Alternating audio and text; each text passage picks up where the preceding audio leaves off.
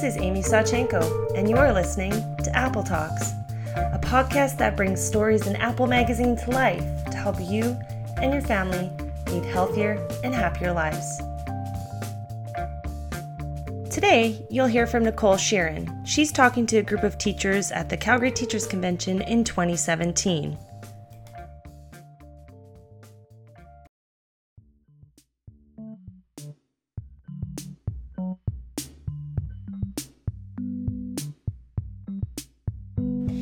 Sheeran is the Scientific Director and Senior Program Officer of the Alberta Family Wellness Initiative.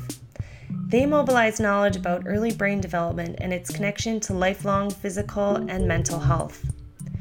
Together with the Palix Foundation, they're creating innovative solutions for complex social problems, such as addiction. As a neuroscientist, much of Sheeran's research has focused on experience-based brain development, or how a healthy brain gets built. All of your thoughts, emotions, all of your behaviors, they stem from your brain. And what we now know about brain development is that the experiences that we have, the environments in which we grow up, really shape that developing brain in ways which can set us on life course trajectories, either for good or for ill.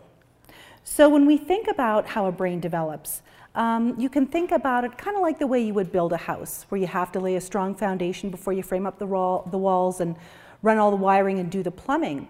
In the same way, the brain needs to lay a strong foundation of the most basic neural circuits which govern our most basic skills. Those form first, and they form the platform on which more complex neural circuits governing more complex skills develop. And just as when you're building a house where the quality of the materials and the timing of the construction makes a difference, in the same way the quality of the experiences that we have in those early years and the timing of those experiences as well also makes a difference in terms of the overall construction.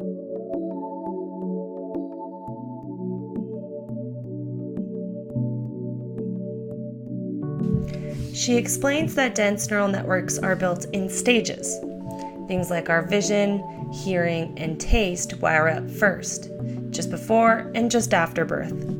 Once those circuits are formed, our language abilities get built on top. And then, another neural circuit that's essential for executive function, such as being able to pay attention, solve problems, and set goals, get built on top of those. So she says there's a kind of sequential skill begetting skill that occurs over time. Each of these circuits are wiring and developing in different areas of the brain and at different times, but they all lay the foundation for more complex skills. And as we age, there's a decline in these connections. It's a process called pruning, and it's a normal developmental process where our brain helps to create more efficient neural circuits that process information. Really, our genes that are telling our cells when to reach out and start making connections with other cells, but it's our experiences which dictate which of those connections solidify, get very sturdy, and remain, and which of those connections get pruned away to create more efficient neural circuits. So it happens in a use it or lose it kind of fashion. What that means is if we're using particular connections a lot, they get sturdy and stable and remain. The ones that we don't use very much, they weaken and they die off. They get pruned away. So what does this mean for a young child? Well, think about a young child growing up in a stable two-parent family with access to high-quality childcare. There is lots of opportunities to get together and play with their peers. There's a safe playground nearby that they can go to and get some physical activity. And when they get to school, the teachers are all very attentive. They pay lots of individual attention to each child. So that child's going to be having a set of experiences that really help them practice some of the key pro-social neural circuits and behaviors that we know are going to help them and give them a strong foundation for their later development. They're going to be practicing things like forming attachment-based relationships with the adults around them. They're going to be practicing things like early language and literacy, getting along with their peers. They're going to be practicing things like being able to control their emotions because someone's going to be there for them when they're upset, helping them practice. So that child is going to be strengthening those key neural circuits, which are going to provide that strong foundation for their later success. Now imagine a child growing up in a different kind of environment. So perhaps there's domestic violence in the home. Maybe the child's being emotionally abused or physically abused.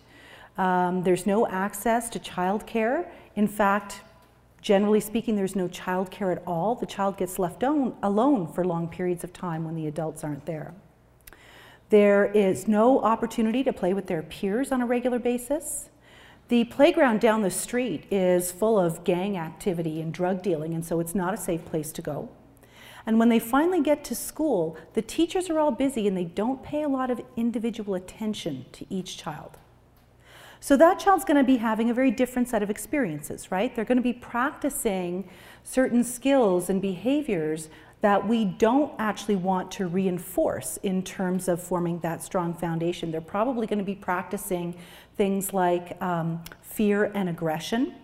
They might be practicing solutions to problems that are effective for them when they're very, very young, such as retreating from any sort of conflict, but that are not going to stand them in good stead when they're in their 30s and potentially having a conflict with a coworker or with a romantic partner. That's not going to help them out. Not only that, they don't have the same opportunity to practice the skills that the first child had. So they don't get the same kind of opportunity to practice early language and literacy. They don't get the same kind of opportunity to practice getting along with their peers or controlling their emotions.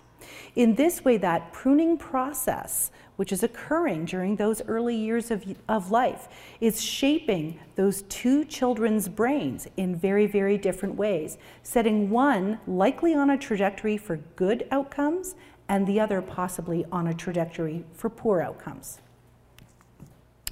All right, so I've used the word experience a lot already in this presentation. There's only one kind of experience, though, that I'm going to focus on, even though pretty much all of the experiences we have can potentially affect our brains. But there's only one kind of experience that we know of where during the developmental period, if it's absent, you can see deficits across multiple functional domains for kids, and that's social interactions. So you can think about the social interactions that a child has with a caring adult as kind of like the serve and return that goes on between two people playing a game of tennis. But instead of passing a ball back and forth, different sorts of activity passes back and forth, different kinds of communication pass back and forth. And what that does is it ramps up a child's enthusiasm for whatever the heck it is that they're doing and gets them wanting to do it again. So in this way, what they do is they start practicing over and over and over certain really basic foundational skills. And serve and return looks different depending on the developmental age and stage of a child. So for example, if we think about an infant, so a baby who's less than a year old, what could serve and return look like? Well, it might look like gazing at a particular object, maybe if you imagine this is a stuffy toy or a rattle, maybe gazing at that, and the return would look like the adult noticing their interest and trying to engage them with that toy. How many of you have ever, picked up a stuffy toy that a baby was looking at and waggled it in their face? Of course, yeah, everyone, trying to make them smile, trying to engage their attention. And when the baby looks away, what do? We try and re-engage them, right? We put it over in their field of view again. We try and re-engage their attention. And we often can do that over multiple times until the baby gets sick of it and sort of tells us, no, I'm done now. And then we disengage. We wait for another serve from that child and then follow that up with a particular kind of activity. And what that's doing in that example of trying to engage a child, in terms of focusing their attention on something is exactly that. We're helping them practice a really basic attentional skill before they're even a year old. So serve and return is really important in helping kids practice those really basic foundational skills.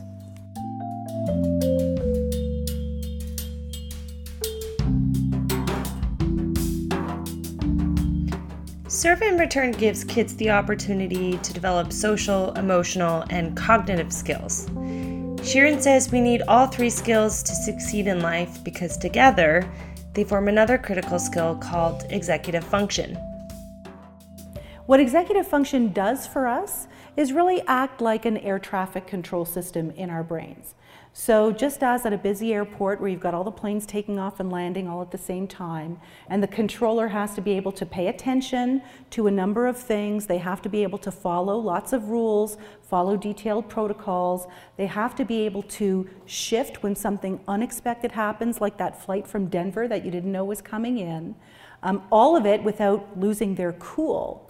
In the same way, executive function works like that for us and works like that for a child. It helps them keep track of all the information that's coming at them in their environment, helps them pay attention to some things but not to others, helps them follow lots of rules so that they don't have crashes in their own mental airspace. Now, we know that executive function comes online very early in life, and we know that there are lots of play-based activities that we can do with very, very young children that give them the opportunity to practice those skill sets. Even something as simple as taking turns can help a child practice their inhibitory control, which is a key executive function skill. So what does the research say about executive function? Well, it's one of the best predictors of academic success.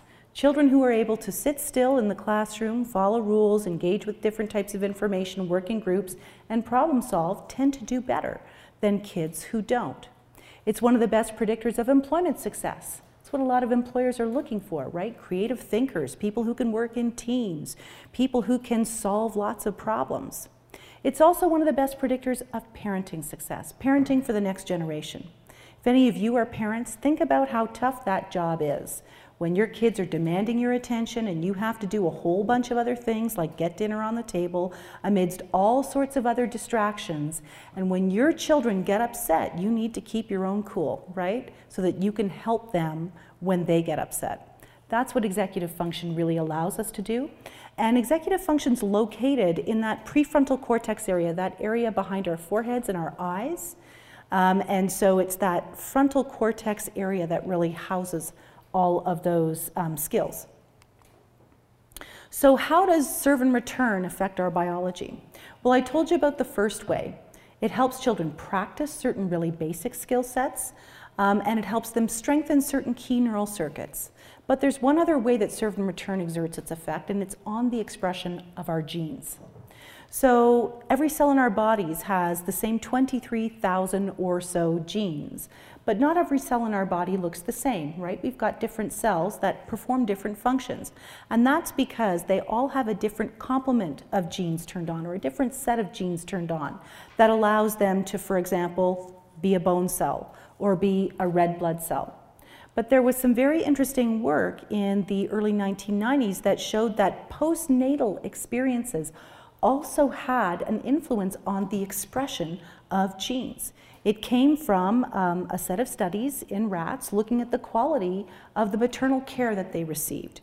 And rats who do not receive as high quality maternal care actually have some issues with gene expression in their stress response system, making them more vulnerable to stress later on in life because they no longer process or respond to stressful situations in the same way.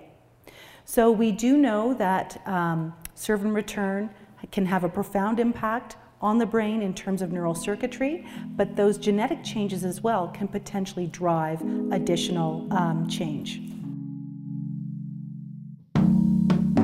The last player in brain development is stress. Researchers have known for a long time that children who experience stress have poorer health outcomes throughout life, and they're just starting to understand how stress affects our biology.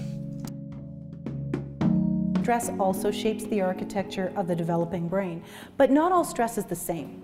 Our stress response system is a learning system. It's important for us to experience some stress in our lives in order to learn basic coping skills. But we can think about stress in terms of three key types. The first is called positive stress. So this is a brief activation of the stress response system that comes back to baseline pretty quickly. And the things that cause positive stress are a lot of the things, we think of them anyways, a lot of the things that most kids experience without too much trouble. So the first time you're separated from your parent or caregiver, maybe going to school, first day of school, going to a doctor's office, all of those things cause a mild activation of our stress response system, comes back to baseline pretty quickly. And what it does is it gives a child an opportunity to practice basic coping skills, which are with a really, really small challenge. The second kind of stress is called tolerable stress. So this is a serious, albeit often temporary activation of our stress response system. But the key thing to remember with tolerable stress is that it's always buffered by a stable, caring, supportive adult. What that adult does is they help the child calm their fears, they help the child soothe their emotions, their raging emotions, and they teach them more sophisticated coping strategies that they might not know yet. So in that way, the child is buffered from any of the sort of the biological effects or biological imprint that stress can potentially leave on our brains and on our biology. And so the kinds of things that might cause tolerable stress for a child could be pretty severe. So when we think about all of the natural disasters that have happened in this province over the past few years, if children are appropriately supported through those particular types of events, they won't produce any lasting footprint on our biology. But the last kind of stress is the bad guy in the story, and it's called toxic stress. So toxic stress is a prolonged activation of our stress response system. The key here is that the child does not have access to a stable, supportive, caring adult to help them buffer their response to the stress. So that's really that definition of toxic stress. What do we think of as causing toxic stress? Well, often we think about things like child maltreatment, right? So when that is quite frequently when the person who is supposed to be your stress buffer is often, the source of your toxic stress that often happens within the family.